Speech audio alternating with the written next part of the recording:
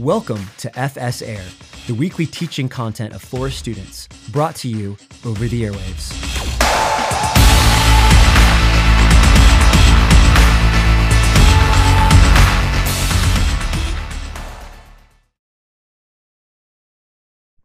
What's the first thing that you notice about someone?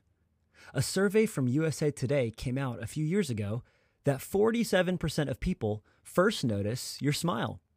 31% said that they first noticed someone's eyes, and then came other superficial things such as smell, hair, clothes, body, and so on. First impressions often come from our outward appearance, but it's only as we get to know someone that we find out who they really are. If you were to ask the Bible what people might first notice about you, the Bible might give you a surprising answer: your words. When Jesus is giving his famous Sermon on the Mount, he begins to talk about the visible fruit of your life. Your fruit is what tells people who you are and what you're about. Immediately after Jesus makes his point, he gives an example of how this works, using the example of our words. Luke 6:43-45 says, "A good tree doesn't produce bad fruit. On the other hand, a bad tree doesn't produce good fruit. For each tree is known by its own fruit. Figs aren't gathered from thorn bushes, or grapes picked from a bramble bush. A good person produces good out of the good stored up in his heart. An evil person produces evil out of the evil stored up in his heart. For his mouth speaks from the overflow of the heart." In this sermon, Jesus is revealing to his followers how God's instructions should shape our lives. You probably remember the Beatitudes. Blessed are the poor in spirit, for theirs is the kingdom of heaven. Blessed are the pure in heart, for they will see God, and so on. Well, Jesus is getting through to his followers that how you live matters to God. How you live matters to God. We live in a world that tells you to live virtually however you want. Follow your heart. Be who you want to be. Don't let anyone stand in the way. But Jesus is telling us here that actually we should not just live however we want. There is a right way and a wrong way to do life. In these verses, we find that our lives can produce either good fruit or bad fruit for everyone else to see, and our words are one of the most visible fruits possible. So here are two thoughts for you on why you should watch your words. Number one, watch your words because they are a part of your witness. Watch your words because they are a part of your witness. Aside from maybe what you look like, the words you speak and the way you talk is probably the most noticeable thing about you. If your life was a tree, the words you use are its fruit. That's what Jesus is getting at here. And this fruit can either be good or be rotten. Jesus makes it simple. People can tell what kind of person you are by the words that come out of your mouth. Look again at verses 43-44. A good tree doesn't produce bad fruit, and a bad tree doesn't produce good fruit. Figs don't come from thorn bushes, and grapes don't come from bramble. So if you walked up to a tree and saw it had good, healthy fruit on it, what would you think about the tree? It's a good tree, a healthy tree. But if you walked up to a tree and saw brown, spotted, rotten fruit on it, all over it, what would you think about that tree? Probably that the tree is sick. Something's wrong with it. And probably that you should cut down this tree before others get infected too. This is what Jesus is saying about our words. If you claim to be a Christian, but your words are mean, discouraging, mocking, even profane, you are not bearing good fruit. Others are going to hear the words you speak and think you're no different than anyone else. As a Christian, your life should be glaringly, obviously different from those around you.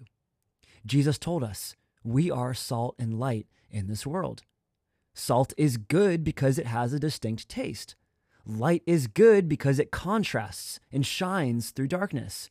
And one of the most obvious ways you can show people that you are salt and light, that God is the one who calls the shots in your life, is by the words that you use. If your words are no different than the YouTubers that you watch, the friends that you game with online, your teammates in the locker room, the kids in class, then your fruit might actually be rotten. If your texts and DMs are something you wouldn't exactly want broadcasted up on a big screen for everyone to see, then your fruit might be rotten. And Jesus warned us that is a dangerous thing to let happen. Matthew 7:19 says that every tree that doesn't produce good fruit is cut down and thrown into the fire. Jesus says in Matthew 12, verse 36, I tell you, on that day of judgment, people will have to account for every careless word they speak. So do you think God cares about your words? Yeah, absolutely he does. So take stock of them, because they are some of the most noticeable fruit of your life. And God will hold you and me accountable for them. These verses should challenge us to raise the bar for our words. And that's not just not saying the extra bad four-letter words, but rooting out all harsh, crass, and offensive words that have made their way into our vocabulary. This is why using slurs like retard, the N-word, calling things or people gay or queer or fag, those are absolutely sinful, rotten words against God. They give off a terrible witness to the world around us. They are rotten fruit. These words are offensive words, regardless of how many other teenagers or song lyrics are using them. These are demeaning and insulting words, not encouraging ones, and they should not be a part of any Christian's vocabulary. One author puts it this way: profanity, then, is not about the number of letters in a word. It's about the way we treat, talk about, or fail to reverence or enjoy people and things that God has created. Profanity is a bad thing, not primarily because it talks about bad things, but because it talks badly about good things. These good things encompass all God has made, including humans made in his image. This brings us to number 2. Watch your words because they reveal your heart. Watch your words because they reveal your heart. Look back at verse 45. A good person produces good out of the good stored up in his heart. An evil person produces evil out of the evil stored up in his heart. For his mouth speaks from the overflow of the heart. This is pretty simple to understand, but we don't often think about it. What someone does on the outside reveals what their heart is about on the inside. If someone is making good decisions and acting with good deeds, then we know it's because they have inner character and virtue. But if someone is making bad decisions and acting with sinful deeds, then we know it's because they have inner sin and corruption. So Jesus is saying here that if your words are bad, then they're revealing sin inside your heart. And more than just revealing, your insults, your cut downs, your curses, your outbursts are actually caused by that sin in your heart. Imagine you turned on your faucet and oily, brown, dirty water came out. That is what happened in Flint, Michigan, beginning in the year 2011. The city was in a financial crisis after many of its citizens had moved away. So the city decided they were going to have to save some money somewhere. And they chose to do that by switching their water source from the filtered water in nearby Detroit to the local Flint River that ran through their city.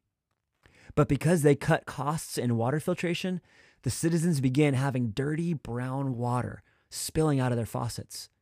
No matter what faucet in your house you turned on, dirty brown water with elevated levels of lead, which, by the way, is poisonous. So what is the solution for Flint? Did the citizens just need to clean their faucets out? Just replace their pipes? No. The entire city needed a new source of water altogether. Until you solve the dirty water problem at the source, it doesn't matter how clean your faucets or your pipes are. You're going to need a new water source altogether. Flint finally had to switch back to using filtered water from Detroit, a mistake that cost them over $12 million. The same principle of dirty water coming out of a faucet from a dirty source is what our words reveal about our hearts. Jesus is saying essentially that if your words are clean, pure, and refreshing, then that shows that your heart is at its source good. But if your words are dirty, rotten, offensive, then it's revealing that your heart is bad. Pastor and author Mike McKinley writes this: "The words we speak are the fruit of our hearts. And so your word problems are really a heart problem. Your speech doesn't come from nowhere. It springs naturally from your heart. It shows everyone what you are really like." This is why the solution to cleaning up our language is so much more than just don't say these bad words and you're fine. If I were to give you a list of 20 words you shouldn't say, that still doesn't fix your heart beneath those words. You can avoid the F word, the S word, the N word completely and still have a rotten heart at your core. The Bible makes it clear that actually all of us have rotten hearts by default. Jeremiah 17:9 says the heart is more deceitful than all else and desperately sick. Who can understand it? And these rotten hearts give way to untamed tongues. James 3 verse 6 says the tongue is a fire. The tongue, a world of unrighteousness, is placed among our members. It stains the whole body, sets the course of life on fire, and is itself set on fire by hell. Jesus goes so far as to say that those who insult and curse are even worthy of the fires of hell themselves. So all of a sudden, we have a big problem on our hands.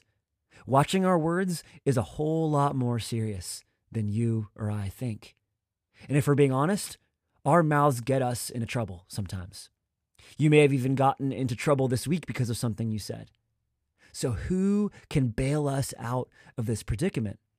If God is going to hold us accountable for every careless word we've spoken, then we're in trouble. This is why Jesus had to come die on a cross for us. Jesus lived the perfect life that we couldn't, including all the words he spoke. Jesus spoke graciously to people, kindly to sinners. Jesus did speak forcefully to others, but he never sinned in his words. 1 Peter 2:23 tells us that when Jesus was insulted, he did not insult in return. And when he suffered, he did not threaten. And when he died, he took the punishment that your words and my words deserve. So when we trust in Jesus, he doesn't just wash our mouths out with a bar of soap. He gives us a heart transplant. He changes our dead, sinful hearts into new and holy ones by his Holy Spirit. He fixes the source of our word problem, which we can never do on our own. So that is the first step in watching our words. Give your heart to Jesus. And from there, step 2 is to slowly learn how to grow in holiness with your words, being quick to listen, slow to speak, slow to anger, giving gentle responses to someone who is angry, restraining your words when you want to lash out. Those things are not easy. I'm 28 years old, and I still mess up with my words. But if you fill yourself up with the word of God, God's word in the pages of Scripture, you'll begin to find that your words will sound a lot more like his and a lot less like everyone else. Thanks so much for listening. Make sure to check out the episode description for discussion questions and additional Bible reading to do with your family, your friends, or your small group. And make sure to check back again soon for more content. We'll see you next time.